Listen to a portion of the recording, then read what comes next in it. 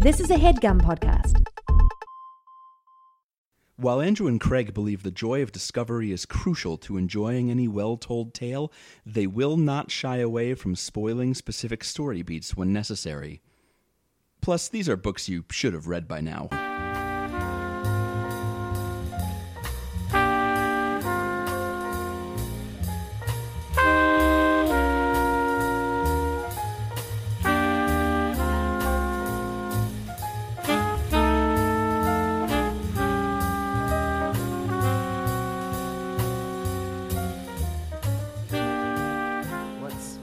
To you this week? This past week? Yeah. Still getting on that married train. Still on that getting married train, but it doesn't stop. It just, as I recall, it just keeps going faster and faster and faster as you approach the station. Yeah. It's kind of funny that way, right? There's a period of the trip where it felt a little slower, and we rounded the bend, and now it's like, yo, buckle up. Hey, who's ready to get married? I hope it's you. I hope it's you. You can't get any of the deposits back anymore. And a bunch of people have spent money on arriving at this thing you said was going to happen. Yep. Better hope it doesn't suck. Yep. Because let's face it, we've all judged weddings. We all have. Oh, of course. That's like what all anybody is doing from the moment that they walk in. Like either they're judging it just to judge it, or they're judging it so they can steal your ideas and use them for their wedding. Hello, welcome to my wedding. I've given you the gift of judging my wedding. Yes. For your wedding. Mm-hmm. Or compared to your wedding, which you thought was great, but probably wasn't because everyone judged it. Welcome to Marriage Bros, your favorite marriage prep podcast. My name is Andrew. My name is Craig, and welcome to Overdue. It's a podcast about the books that you've been meaning to read. My name is Craig. And my name's Andrew. We are in some sort of palindrome. We can't escape. We're caught in a loop. Oh, no. I need the kick. Get me out of here. Joseph Gordon-Levitt, save us. I need JGL up in this John. So every week when we're not talking about Craig's wedding, not really our wedding. We could be. Andrew, do you have something to say to me? No, every week when we're not planning a wedding, we are reading a book. One of us reads the book and then explains it to the other one, and many laughs ensue. Probably they already have, most hopefully. of the time. Yeah. So Craig, you read this week a book. What was it? I read Peter Pan by J.M. Barrie, formerly Peter and Wendy, formerly a play, Peter Pan or the Boy Who Wouldn't Grow Up. Yes, it's a very convoluted history of. I have it written down. It was a play in 1904, a novel in 1911, and those both had the name Peter Pan or the Boy Who Wouldn't Grow Up. Peter Pan and Wendy was originally the name of the abridged version that Barrie approved. It was published in 1915, and then it's just kind of gone from there. Well, and after Peter Pan appeared in a novel called The Little White Bird, published in 1902. That's where he actually came from. Yeah, it was this book that had a lot of non-Peter Pan stuff in it, and it was definitely a book for adults and not children. But the Peter Pan bits of that book were later taken out and republished as Peter Pan in Kensington Gardens. Which is like so apparently if you're an old-timey writer, you write some words and then you just keep shuffling them around for the rest of your life and republishing them in as many different forms as you can figure out. Well, and to me, I look at this and I go, okay, great. What's the Peter Pan canon? Like, how does this all fit together? In the one book, he's 7 days old and was in a garden playing with fairies. And in another book, he's got baby teeth, but he's 12 years old and he can fly through the sky. And I think realized Captain Hook has cannons. What? I think Captain Hook has cannons. I bet it on his pirate boat. Yeah, I bet he does. So that's probably if you're thinking about the Peter Pan canon, that's probably what you're thinking about. That time that he shot a cannon at Captain Hook. Mm-hmm. That's or the other way around. I don't know. Well, he probably, yeah. Same canon, either way. I mean, I've read Peter Pan. I feel like Peter Pan would get the one up on Captain Hook. I know him. He's a clever boy. He would take over Captain Hook's cannon and shoot it at Captain Hook. and then he would stand on top of the cannon and go, "I am so clever. I am Peter Pan." And then he would fly away. Boy, he sounds like a fun kid. Yeah, he's a little cocky. All right. So before we start talking about this brat Peter Pan, what do you know about J.M. Barrie? What can you tell me about him? I can tell you that I can tell you he's a little 5 foot tall mustache man. he is short. Yeah. He's like the ninth He's a of 10 shrimpy, kids, right? Shrimpy little mustache boy. He's He came out wearing a mustache. he was from a big family, and his brother David, who was his mom's favorite. I guess you can just like be open with that. I feel like if you've got In 10 olden of times. them, if you've got 10 of them, you cannot be sparing people's feelings. There is not enough time. I'm not That's fair. saying that you like let the kids you don't like not get food. I'm just saying like it's way easier to pretend that 3 kids are all your favorites than it is 10. Mm-hmm. I just think if once you get past 6, one of them's gonna just kind of be a jerk. Yeah. I mean, statistically, you're going to have a couple jerks in there. A couple duds. So when Barrie, his name is James Matthew Barrie. That's what JM stands for. Sure. When he was 6, his older brother David died. David was 13, and his mom took it poorly, as you might infer from the fact that he was her favorite. And she apparently took some comfort in the knowledge that he would never grow up and never leave her. Yes, he would be a boy forever. Yeah. And so I wonder like if people are starting at Peter Pan and then like working backward to stuff like that for Barrie's like biography, or if that really is like legit some of the inspiration for Peter Pan in the first place. And we can talk, I know more about like the real quote unquote Peter Pan and the boys who inspired this book. We can talk about them in a bit, but I think this is one of the earliest examples that we get of what like a seed that would later become Peter Pan. Yeah, and there's also, I read that his mom, when she was 8, her mother passed away, and she started taking on the role of mother as like that young for her younger siblings. Mm-hmm. And that is a through line for Wendy, who is the girl that Peter Pan hangs out with in this novel. So I think the idea that Barrie is like weaving his own family into this book is not far-fetched at all. Yeah. I don't think it is as imaginative as Neverland. So yeah, his brother David was like partial inspiration for Peter Pan, and then more directly, you have these Llewyn Davies boys who, like Barrie was close with a couple of the boys, and then their parents died, and then he like adopted them. Yeah, he'd been seems hanging out with them, weird. like making weird faces and telling Peter Pan stories And it for a seems couple like years. Yeah, and so he like based on these boys, he comes up with this like baby. There's a proto Peter Pan story about a baby who has like magic adventures, and then Baby's Day Out. Yeah. and then Baby's Day Out, the original novel, and then Peter Pan and Neverland kind of spring out of that naturally. And yeah, Barrie became their he didn't like formally adopt them, I don't think, but he became their guardian after their parents passed away. The dad went in 1907, and then the mother passed away in 1910.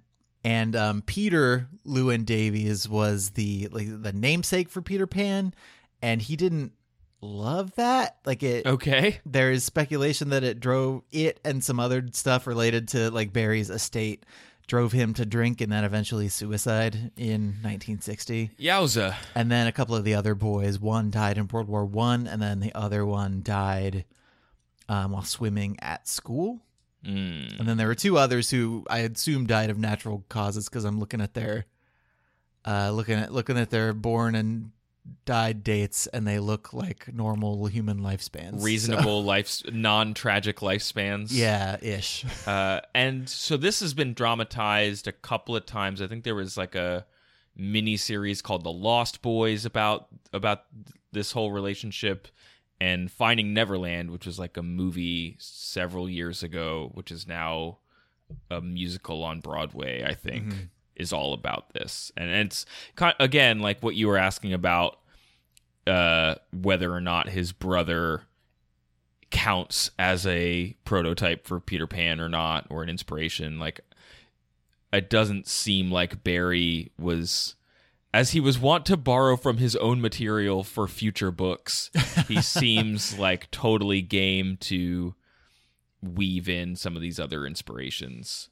and just like tell stories all the time. So to the point where like that's just your life, right? Yeah, right.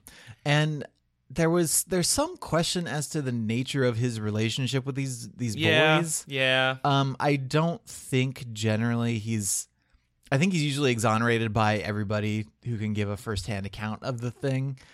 So Nicholas Llewyn Davies gave a interview in 1978.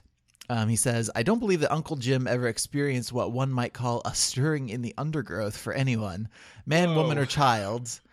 He was an innocent, which is why he could write Peter Pan." So kind of an argument in favor of asexuality over any sort of like unfortunate relationship with a young boy. Yeah, sure.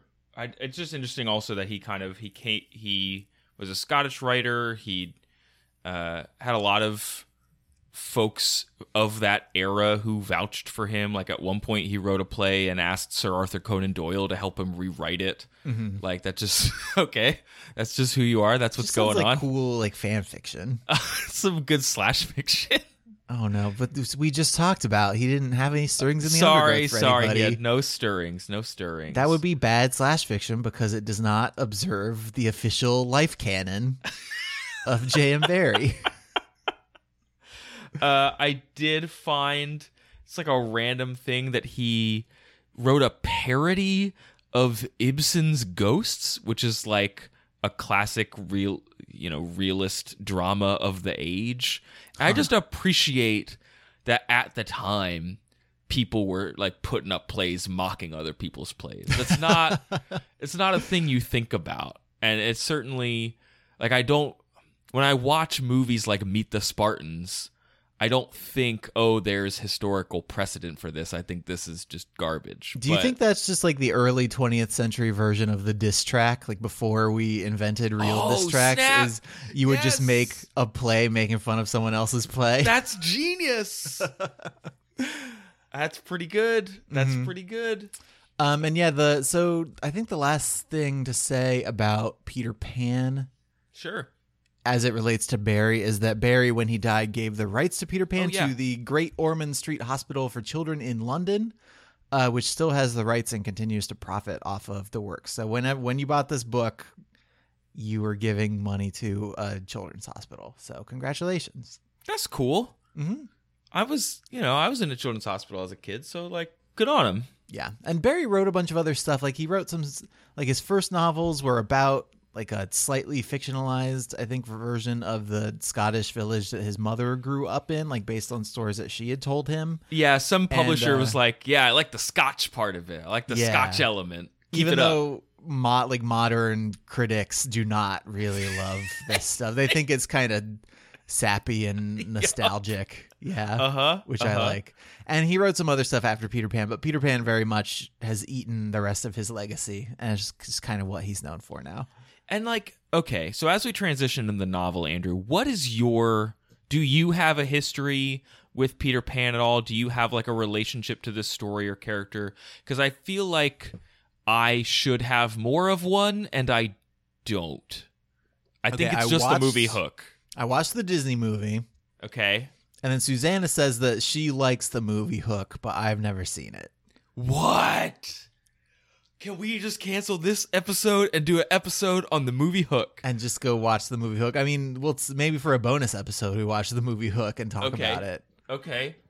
We can kind of play with the format a little bit. But yeah, that's my experience with it. I haven't read anything, but I've seen the Disney movie, and I know of Hook, just like as a thing that exists. Okay. I don't know when the last time I saw that Disney movie was. And it's been years and years and years for me. And I've never seen the stage play in person. I've seen plenty of YouTube videos of like flying rigs gone wrong. So like the big event in the story of Peter Pan is when all the kids fly for the first time, right? You want to fall down a rabbit hole of high school and amateur theatrical productions. You go search for like bad rigging of kids flying around the stage and like into walls and in and out of their beds. And it's like exclusively Peter Pan related mishaps, Yep. right? Oh, Okay, you just search for Peter Pan, you'll find like 10 or 20 of them. I'm gonna Google Peter Pan kid mishaps. All right, there is a YouTube video called Peter Pan mishaps. Another one is called Peter Pan predicament. Greenport Peter Pan fiasco. So these all sound pretty good. Yeah. Minimize that tab for later. Uh-huh. That one's for later. So I guess what I asked that question because my sense of what Peter Pan is, like a lot of these classics that we come back to, I guess I didn't really know what was up. How about that? Mm-hmm. Like, so you spend some time, you meet the Darling family. Like, that's the opening of the book. And that's like Wendy and all her brothers and whatever. That's their jams. They're the Darling Wendy family. and John and Michael, Mr. and Mrs. Darling, and they have a maid whose name I don't remember. Is that her name? No. Just remember, like Clarissa from Clarissa Explains It All, her last name was Darling. Oh, so she's their maid, I think. And then Sam comes in through the window and there's an alligator. And then like Ferguson is there, but he gets left in Neverland. He's one of the Lost Boys. Mm-hmm. He is. They do have a dog, except the dog is their nanny, and the dog's name is Nana. Wait, what? The dog, like the parents let a dog take care of their kid? I am literally going to read you the introduction of the dog. As they were poor, as opposed to figuratively reading it to me. Yeah, of course. I'm literally going to read it to you. Mm. As they were poor, owing to the amount of milk the children drank, this... They're poor exclusively because his kids love milk. All right, keep going. This nurse was a prim Newfoundland dog called Nana, who had belonged to no one in particular until the Darlings engaged her. Huh. And then they talk about how not a lot of the other nurses in town liked Nana, probably because she was a dog? Probably because she's a dog. And they kind of resent being compared to a dog. Yeah. I could see why they would resent that. And later, when Wendy is like telling her parents about the idea of Peter Pan, who they've like been playing with in their imagination and stuff, Mr. Darling says, mark my words, it is some nonsense Nana has been putting into their heads. Just the sort of idea a dog would have. Leave it alone and it'll blow over. These people are delusional. Yeah, they have a dog nurse because they're poor from drinking too much milk, and then they start to like attribute stuff to the dog nurse. It's really unclear whether or not the dog actually cares for the children and thinks like a person, or if there's a lot of fanciful narration going on. Is this a Beauty and the Beast situation where the dog is actually a human who got turned into a dog? It is distinctly possible. Okay. So we're going to get to Peter Pan, and I don't need to do a full plot synopsis. They go to Neverland. They meet the Lost Boys. They meet a bunch of other stuff. There's some... Yeah, just like what's the shape of the story, especially compared to the movie? Is it just a bunch of little anecdotes and stories and stuff that happens, or is there an arc that is... Because my memory of the movie is just that they go to Neverland, they have some good times, and then eventually the people from the real world realize that you can't just not grow up and you have to go home. Yeah, that's basically it. They go to Neverland. There's actually a part in the book where the narrator of the book, which in my head is 5-foot-tall J.M. Barrie, is talking to me and says, like, there's a whole bunch of adventures I could tell you about. There's this thing that happened. There's this thing that happened. There's this thing that happened. Let's pick this one. And then you hear the story about the mermaids and Peter Pan almost dying, and he saved Tiger Lily, and that's all good. And then Wendy tells a story about her parents, which we're going to talk about again in a second. And Peter Pan sulks through the whole story, and Wendy's like, maybe we should just leave. maybe we should just go home. He's kind of a jerk. Like, why do we go home with this guy? I don't know why we went to this island with this weird boy. Let's go home while he's in the bathroom. No, he's like, all right, fine, just get out of here, I guess. It's cool. Yeah, no, I'm going to sit here and be a boy forever. You guys do whatever you want. I've got all my first teeth. Don't worry about it. And then there's like one more adventure with Hook and Captain Hook, that is, capturing the boys. I figured. Oh, sorry. Jeez. Captain James Hook, if you will. And then they go home. And then there's like an epilogue. But that's the arc, right? They meet the boy who wouldn't grow up. They go to the land of the boys and the pirates. Like, you're kind of a jerk. Like, we're going to go home. And you should really think about growing up while we're gone also. And then they still kind of pine for him. And then it's over. There's something conceptually tempting about not having to grow up. Yeah. But it's like in practice, you're just a sucky kid forever. Yeah. And you can never like eat cereal for dinner. I think I did that the other day. Yeah, right? See, I can do that because I'm an adult. Oh, okay. If I was a kid, I'd have to, like, my parents would be making me eat peas or whatever parents make you eat. I don't know. And I'd be a kid and I wouldn't know that Brussels sprouts are good yet. And they'd be like, eat these Brussels sprouts. And be like, gross, give me hot dogs. I'm a kid. Oh my God. Is that not always how hot you felt? dogs? Hot dogs and chicken nuggets. And rectangle pizza. That's all I eat. But don't put ketchup on it. That's gross. I'm a kid. That's weird. Mm-hmm. Unless you're just giving me ketchup to eat, which is a real thing that my friend's little brother used to do. Oh no! Just let me eat this ketchup. I knew somebody who would take like a little white bread sandwich bun, like for a hamburger, and then a piece of American cheese, and then you squirt ketchup on it, and that's the sandwich. Yo. You could put pickles on it if you had them. If you wanted to get fancy. With a twist, yeah, if you put pickles on it. No, thank you. No. Yeah. Oh. It's a treat. It's an everyday treat. That's good sandwich. That's like when my mom told me that when she was growing up, sometimes they would, for dessert, have bread and butter and sugar on it. Ew. Yeah.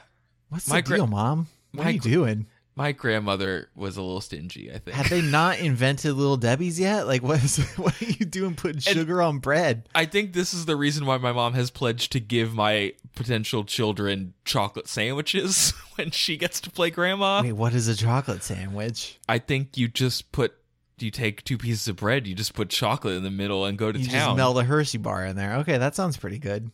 Yeah, or you get like chocolate singles. Like Kraft chocolate singles. Ew. If I'm ever watching your kids, they're definitely getting sugar bread. Like, that's not even... No thanks. Let's talk about Peter Pan, I guess. Yeah, let's talk about never growing up. So that was the arc of Peter Pan. Great, I summed it all up. It opens... Good job. Okay, bye, everybody. It opens with a trope that I'm familiar with, which is grown-ups being dumb. And particularly Mr. Darling being a jerk.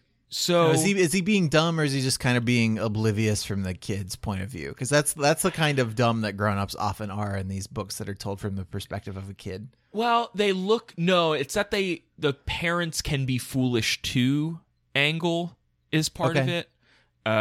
So first he comes off as kind of a jerk where they have Wendy as a little baby, and they're wondering whether or not they can have more, whether or not they can keep her.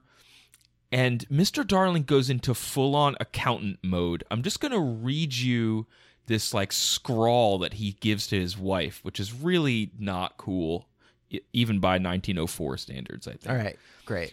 Now, don't interrupt, he would beg of her. I have £1.17 here and 2 6 at the office. I can cut off my coffee at the office, say 10 shillings, making 2 9 6. With your 18 3 makes 397. With 5 0 in my checkbook makes 897. Who is that moving? 897. Dot and carry 7. Don't speak, my own. And the pound you lent to that man who came to the door. Quiet, child. Dot and carry, child. There, you've done it. Did I say 9 7? Yes, I said 9 7. The question is, can we try it for a year on 9 7?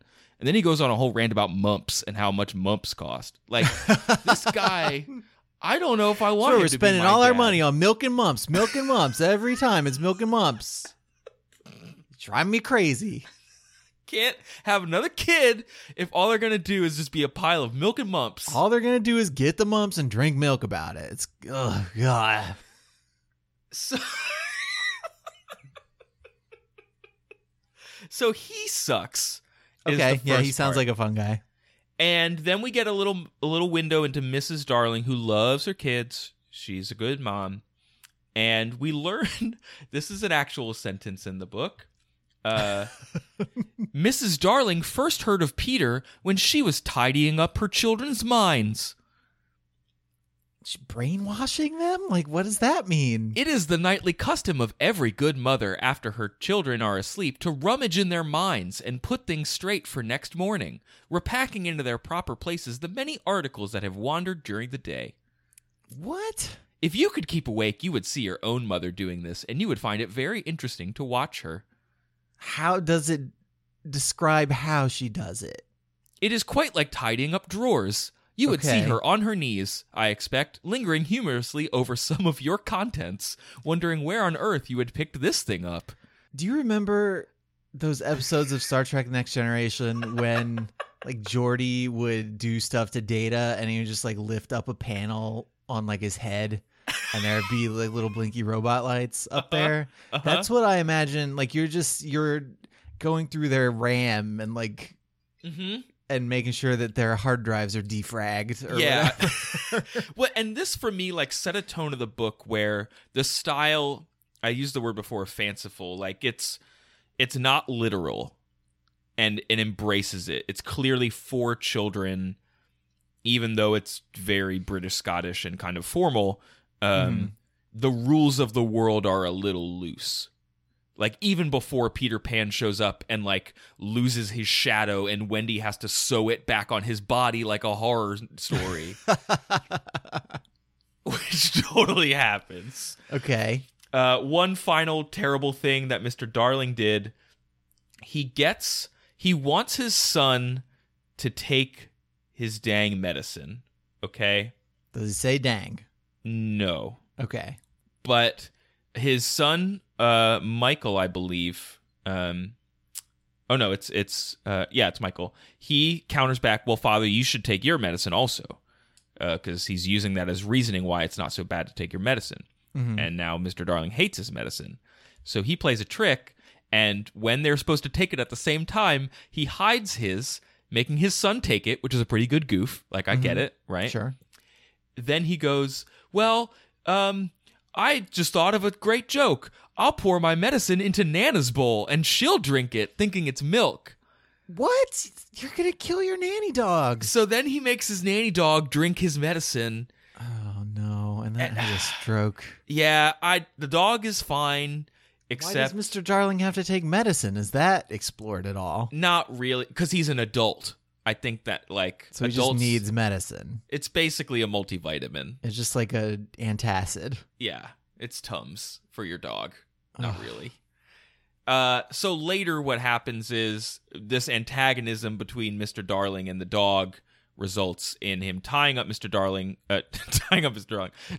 dog out in the yard. And while the dog is out in the yard, Peter Pan shows up and helps all the kids fly away. And that's how they get to Neverland. It should be noted that J.M. Barrie added in the novel the idea that you need fairy dust to be on you to fly. Previously, it was like, if you believe hard enough, you can fly. Like, think good thoughts, right? Enough kids, after seeing the play, fell, and their parents wrote complaint letters. So he needed to add a line in the book where you need fairy dust on you so that you don't. Disclaimer, like, don't try to fly, kids. Yeah, please. It's pretty good.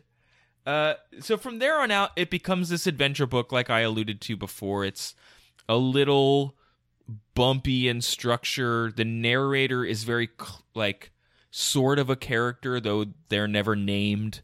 They're very aware that they're like telling the story to you. They interrupt themselves. They tell half stories. You get to Neverland, and there's this sense. So you've met Tinkerbell by this point. She's a little fairy that calls Peter Pan a silly ass all the time. Oh boy. Yeah. You silly ass, she says multiple times throughout the book. Oh, that's the other thing I know. Like, my relationship with Peter Pan is I've seen lots and lots of like sassy Tinkerbell merchandise. And I was surprised to find that was true to the source material. Oh, of course. I did not. I thought Tinkerbell was like classically Disney, I guess. No, she is, if anything, more petulant than Peter Pan is. That's very true. That's very true. Mm-hmm. So they go to Neverland. You get introduced to all the pirates. You get introduced to all of the Lost Boys. What's the deal with the Lost Boys? So Were they just regular kids who came over and then never went back, or? Yeah, and they hang out with Peter all the time. And when he's not around, they're always thinking, what would Peter do? Mm-hmm. And so there's this sense that the book says like the island wakes up when Peter comes back, which implies that Peter's like off flying around like recruiting more Lost Boys or whatever he's doing. Stealing children. From straight out of their beds when their dogs aren't looking. It's true. So he's got this band of Lost Boys, which includes Toodles, Nibs, Slightly, Curly, and the twins. Mm-hmm. And you're not allowed to know the twins' names because if you know their names, you might mistake them and describe them wrong. So you have to call them the twins. Okay. Which is pretty good. There's also a bunch of pirates. Captain James Hook, Mr. Smee, Gentleman Starkey is another one. Then there are the Native American Indians of like problematic origin. Yeah, how does the book do with that? I wonder. Probably not great. Not great. There's two things about this book that I find particularly problematic, and that's aside from Peter Pan kind of being a cocky son of a gun. Mm-hmm. One is Tiger Lily and the rest of the Pickaninny tribe. Cool. Those are all good words. Yeah, really not great. Especially when she is like using me Tiger Lily type language, and when Peter Pan saves her from a flood or from the pirates or whatever, the rest of the Indians or the natives, the book uses those kind of things interchangeably, they swear their fealty to him as like the white savior. Shades of Robinson Crusoe, I guess. Yeah, I think so. And there's that's in the Barrie's biography in terms of like reading those stories with his mom. So he certainly has precedent for it. And it's kind of some of the same like provincial attitudes. Like the white people will come in and bring civilization to these savages. Yeah, and there's a lot of weird language. So Hook launches an attack on this tribe while they are guarding the Lost Boys hideout. Mm-hmm. And there's a whole bunch of language about how Hook snuck up on them and did it dishonorably, because the way to do it is to have the natives attack the white man first, and the white man's just supposed to know that that's how the game is played. Mm-hmm. And it's like, what are we talking about? Who are these pirates? Why are they wicked racist? Why is this book wicked racist? Where are all the songs that people love? I think the book's just racist because it's 100 years old. Yeah. And everybody was more racist 100 years ago. Well, I mean, most people. Some people are still equally racist today. And you would think that they were different, but they're not. Mm-hmm. The other problematic thing, and this is a recurring theme on this show, I guess, Andrew, right, is like we drudge up these classics, we try to talk about why people are interested in them, and then we just cut them down. Yeah. Just take them down here's a peg. Here's what's super racist about this.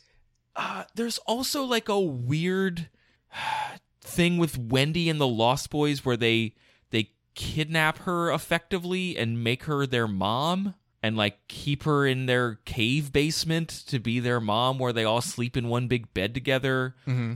And she makes Michael sleep in a crib because you have to have a baby. And then Hook's plan is to steal her from the Lost Boys so that they can have a mom because the pirates need a mom. They don't want to grow up, but they want a mom? Yes. That's kind of weird. I don't know.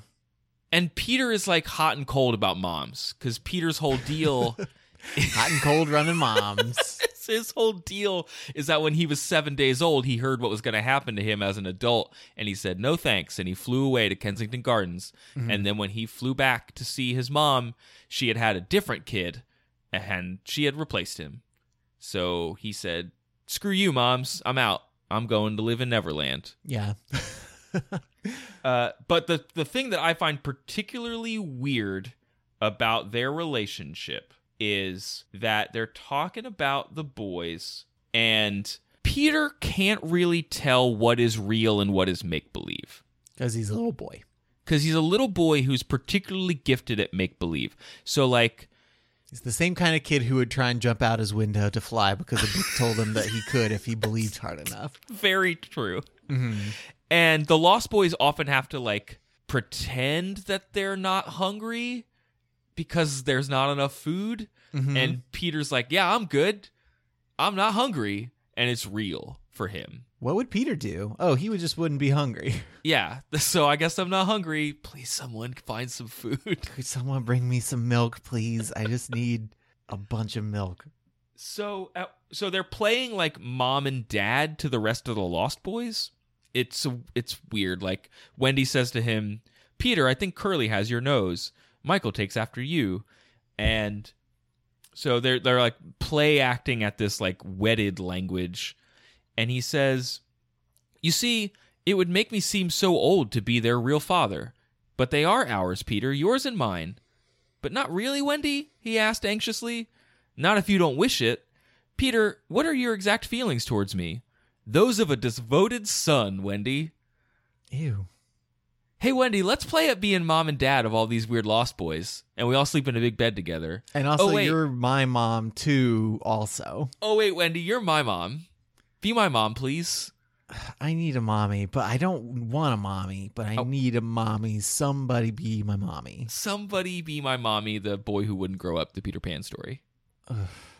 It's a little weird. It's a little weird. So I guess I bring this up, A, to point out that it's a little weird, but B, there is a passage where, like, aside from the actual adventures that Peter Pan is going on, where there's, like, the clock in the crocodile that follows Hook around, and Peter Pan is, like, stabbing pirates left and right. Like, the body count in this book is ridiculous. He's just killing pirates all the time. I would not have expected that because my memory of the movie is that the pirate crew is Hook and Smee, and like that's it. Yeah, he totally, when they attack Hook towards the end of the book, there's a part where he just straight up murders someone. Peter struck true and deep. John clapped his hands on the ill-fated pirate's mouth to stifle the dying groan. He fell forward. Peter gave the signal, and the carrion was cast overboard. There was a splash and then silence. How long has it taken? 1. Slightly had begun to count. The boys are counting the pirates that he kills like it's the battle from the second Lord of the Rings book. Like, it is, and he's just doing it in front of Wendy, like, "Hey, be my mother wife. I'm going to murder all these fools for you." It's really uncomfortable. Mommy wife, why did the pirates die? Mommy wife, what is death? Death? Oh, wait, I forgot all the things that we just did. Because Mommy wife, can you explain God to me? Are you God, mommy wife? Mommy wife? All hail mommy wife. I love you, mommy wife.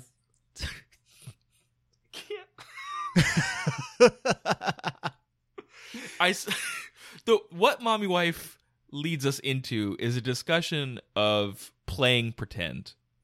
I think that'll probably bring us home. I think we've been going for a little while. We've been going for a while. I wanted you to, tell me what you're going to tell me, and then I have like one big question, and then we can go back. Okay. To not podcasting, I guess. To our normal lives off of Neverland. Yeah. I feel like the mommy wife thing is a result of this other form of pretend, because like there's a lot of pretend that's going on the island. It's really unclear at times what is actually happening and what is like make believe. But there's this quote unquote adventure that is the like pretend that is not adventurous. It's the pretend that is sitting around and playing house. Mm-hmm. And that is certainly a thing that kids engage in.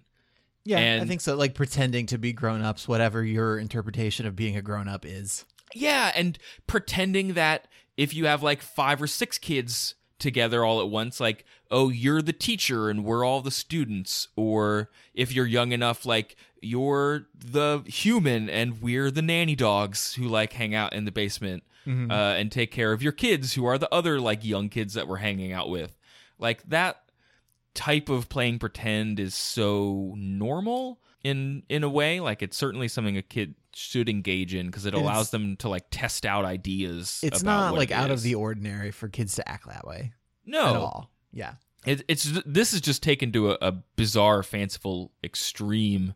But I did kind of want to like ask you what, if any, pretend you played as a kid, because I'm in a business where we play pretend all the time. Let's be honest. That's like how you make all your money. All of my money, my copious money.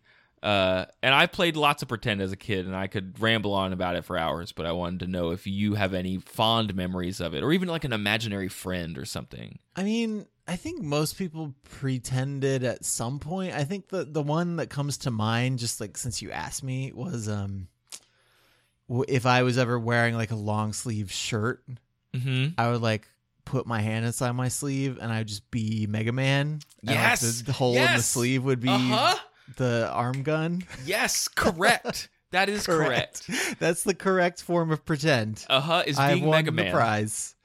Yeah, what about I think you? I don't know. What do you pretend? Besides that, whatever that trash can fighting game that was that wasn't no, pretend. that was too. That was all too real. That was way too real. That was just hitting each other with trash cans. As a kid growing up in the 90s, we certainly played a lot of pretend that was riffs on video games and other like, because that was a thing that you could like, I'm fighting. I have a stick that's a sword and a spear. Let's go.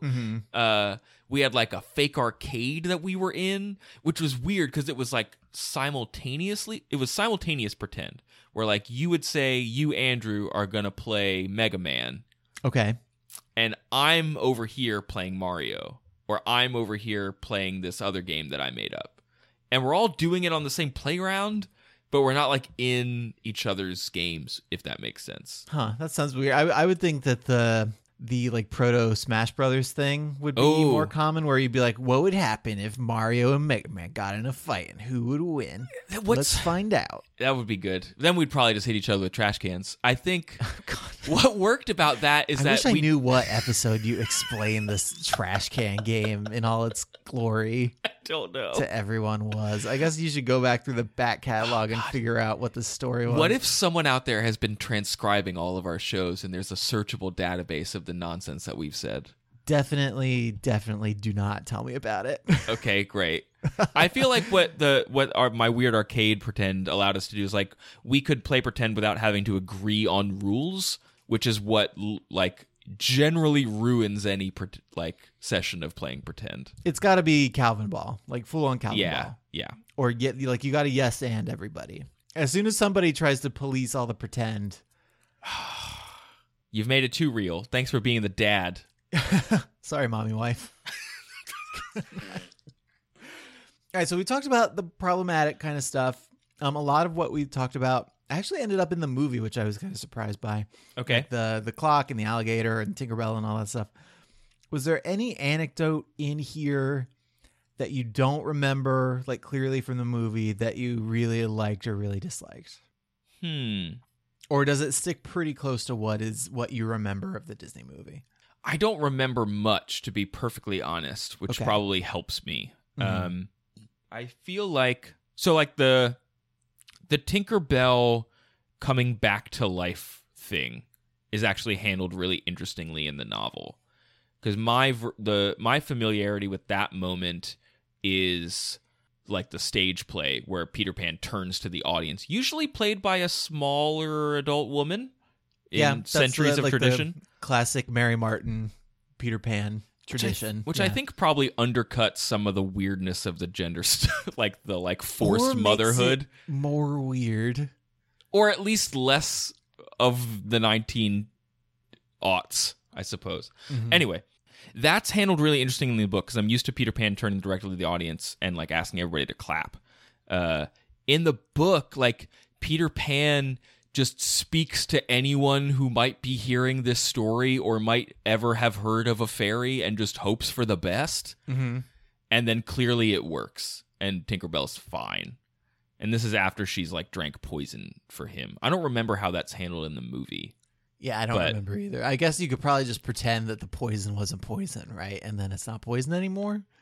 By the other logic in the book, yes. If you can pretend yourself into not being hungry, surely you can pretend your way out of some poison. That's true.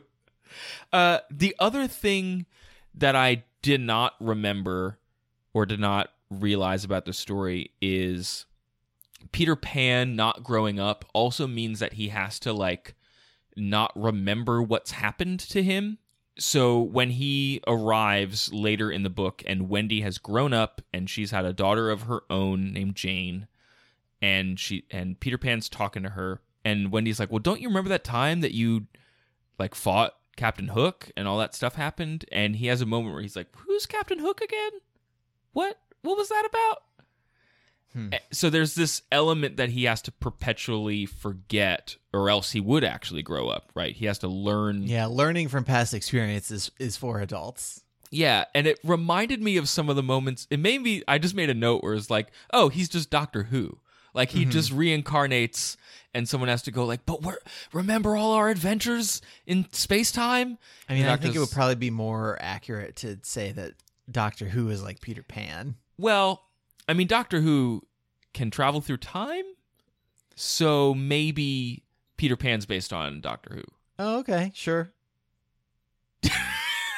That's I have no follow up. Like that holds water. And then the other thing I didn't really realize is there's like an element of Captain Hook where you get a chapter or two with him before the big battle where it alludes to his past, and they don't really. Who are these pirates and where do they come from? Yeah, where'd Captain Hook come from? Why is he a grown-up pirate? They don't really explain it. They talk a lot about inside his head about how he's concerned with like looking good and doing things in good form. Right. Is that a thing that you remember at all? Like in my life or in the movie? Or no, what? like about any portrayal of Captain Hook. Like there's, I mean, in the movie, I don't think you get anything from Captain Hook's perspective at all. He's just like a hapless villain character. No, I mean, he does do some dumb like villain monologuing where he like plans to kill Peter Pan by poison. Yeah, but it's all and like walks it's away. all just rubbing your hands together and cackling. I mean, probably he wouldn't rub his hands together because one of his hands is a hook. But you know what I mean. That's true. Yeah. He's just. He went to some sort of finishing school that instilled in him this sense of like being proper and doing. Have you been good form today? Was their eternal question, which is like this odd, unattainable goal for him that I think drives him to a life of piracy and torrenting things and stealing people and hunting mermaids or whatever.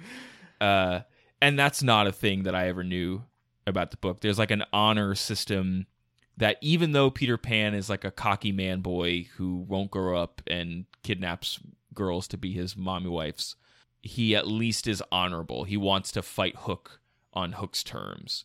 He will trick him to save his own skin, but when push comes to shove, he wants to fight Hook man to man. Sure. Or man to boy. Yeah, one-armed man to boy man. Mm-hmm. Little man boy. That's Peter Pan. Did you like it? Did you enjoy it? Because I think we spent not undue, it was probably due, but we spent a good amount of time on the old-timey racist stuff. As we are wont to do. Yes, yeah, yes. But did you actually have fun reading it? Was it like, does it hold up? I save that stuff. If you take out the Tiger Lily stuff, it's funny in the middle of the book when the narrator's like, what if we told this story or what if we told this story? I kind of wish that the narrator just picked a less problematic story. Can you tell one where people aren't like wicked racist? Would that be too much to ask, narrator? I think I dug it. I certainly feel like it would appeal. I would love to read this book, or the parts of the book that I like anyway, to a kid, if that makes sense. Yeah. I would love to share this story with a kid rather than just read it myself, because I feel like there's a lot of humor and odd wit that comes just in how the prose is structured that begs for an audience. Right. Perhaps. And I'm sure that you would have like many, many nights of conversation with a terrified child who was worried that when he went to sleep, you're going to come in and dig through his brain and rearrange all of his thoughts. That's also true. It's just, I did not know that J.M. Barrie was perhaps as funny as he is. At one point, just before the whole like drugging his dog scenario, Mr. Darling is taking responsibility for something that went bad, and he goes, no, I am responsible for it all. I, George Darling, did it. Mea culpa, mea culpa. And then J.M. Barrie just writes, he had a classical education. Jeez.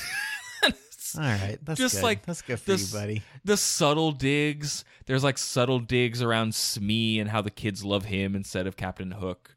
I feel like that stuff would really play to a younger audience. So I liked it. I felt a little confused by the rules of the world, which after... Well, because you can just pretend anything into anything, it sounds like. Well, and... Except for poison. Except for poison.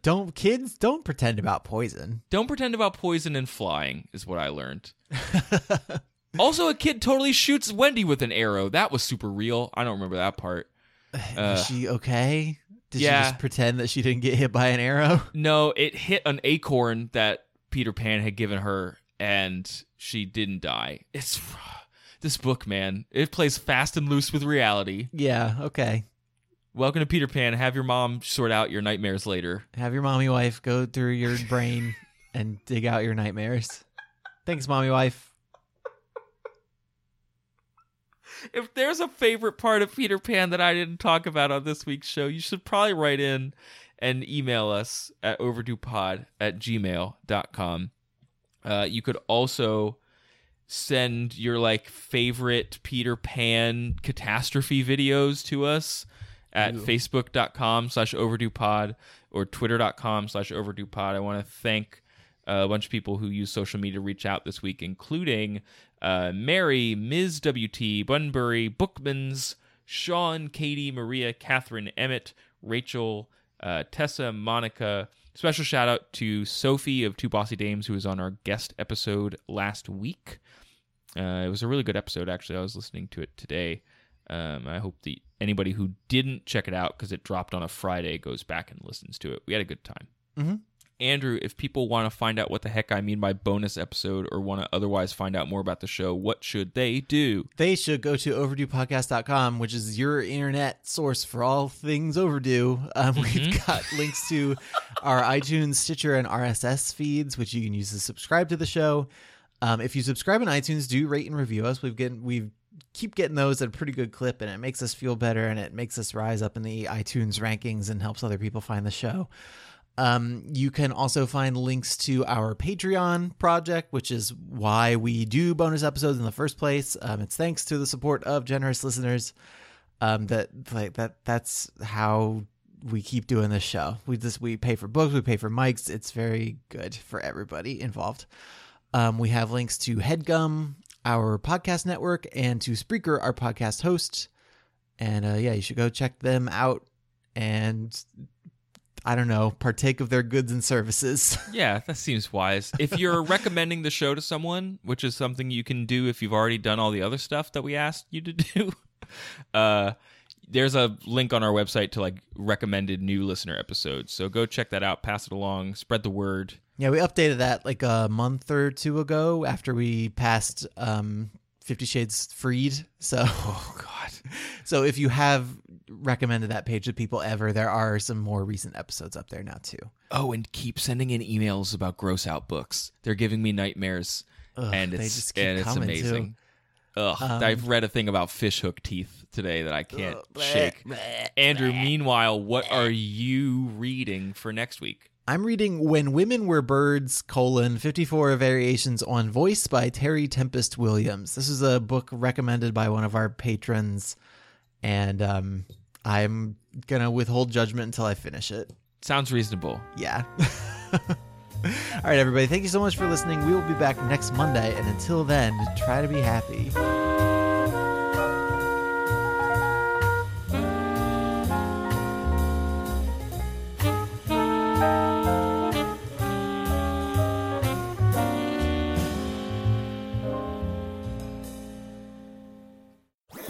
That was a HeadGum podcast.